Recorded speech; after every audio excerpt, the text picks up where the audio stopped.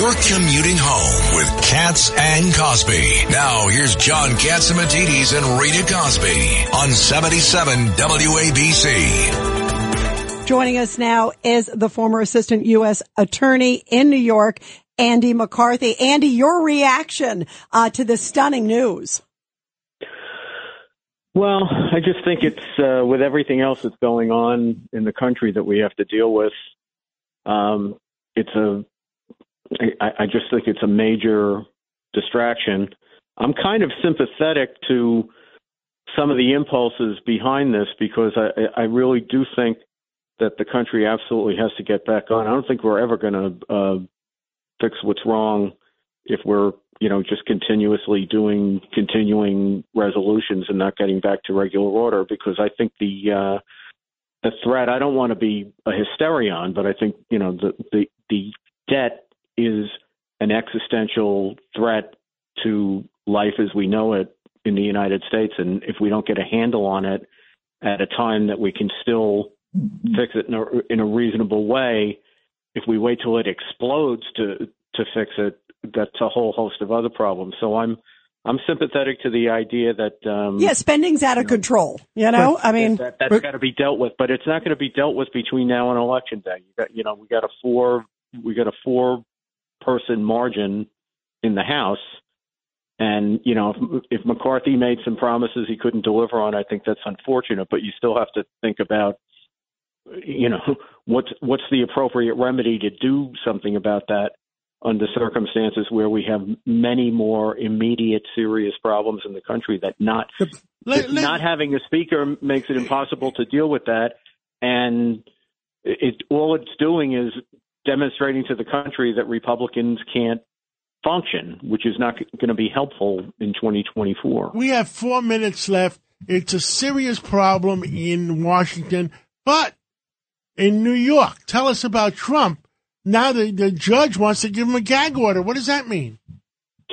Well, John, I think there's always been the problem with these prosecutions of, his right to run for president and to engage in political speech in connection with a campaign under circumstances where all of his opponents, whether Republican or Democrat, can speak uninhibited about his problems, has always been something that was going to be in terrible tension with the normal needs of a criminal proceeding where, the judges have to keep under control the things that the litigants can say about the case, which can taint the jury pool and have a lot of other problems. Now, Andy, we had on Dershowitz earlier, and Dershowitz said the judge isn't that this is such an overreach, he felt, by the judge to put a gag order on Trump because he said, look, he has a right to say whatever he wants to say.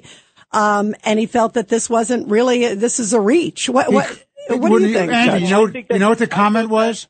He called the judge's law secretary his girlfriend. That was Trump's. Now, it's a stupid comment by Trump, and he shouldn't have said it, but that's what they're issuing the gag order on.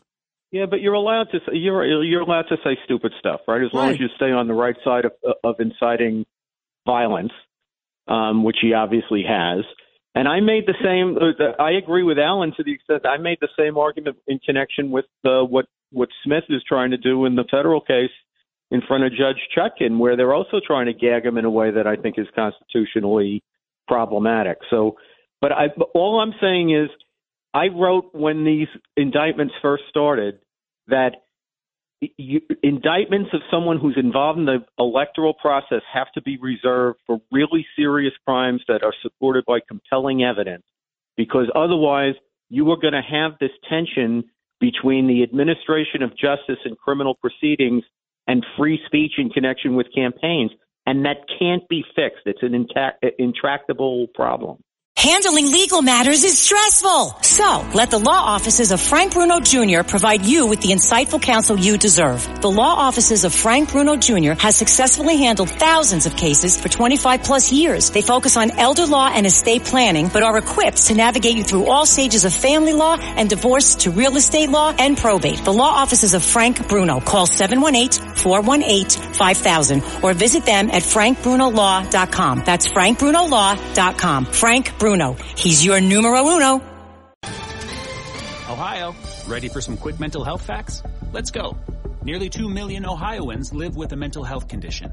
In the U.S., more than 50% of people will be diagnosed with a mental illness in their lifetime. Depression is a leading cause of disability worldwide. So why are some of us still stigmatizing people living with a mental health condition when we know all of this? Let's listen to the facts and beat the stigma.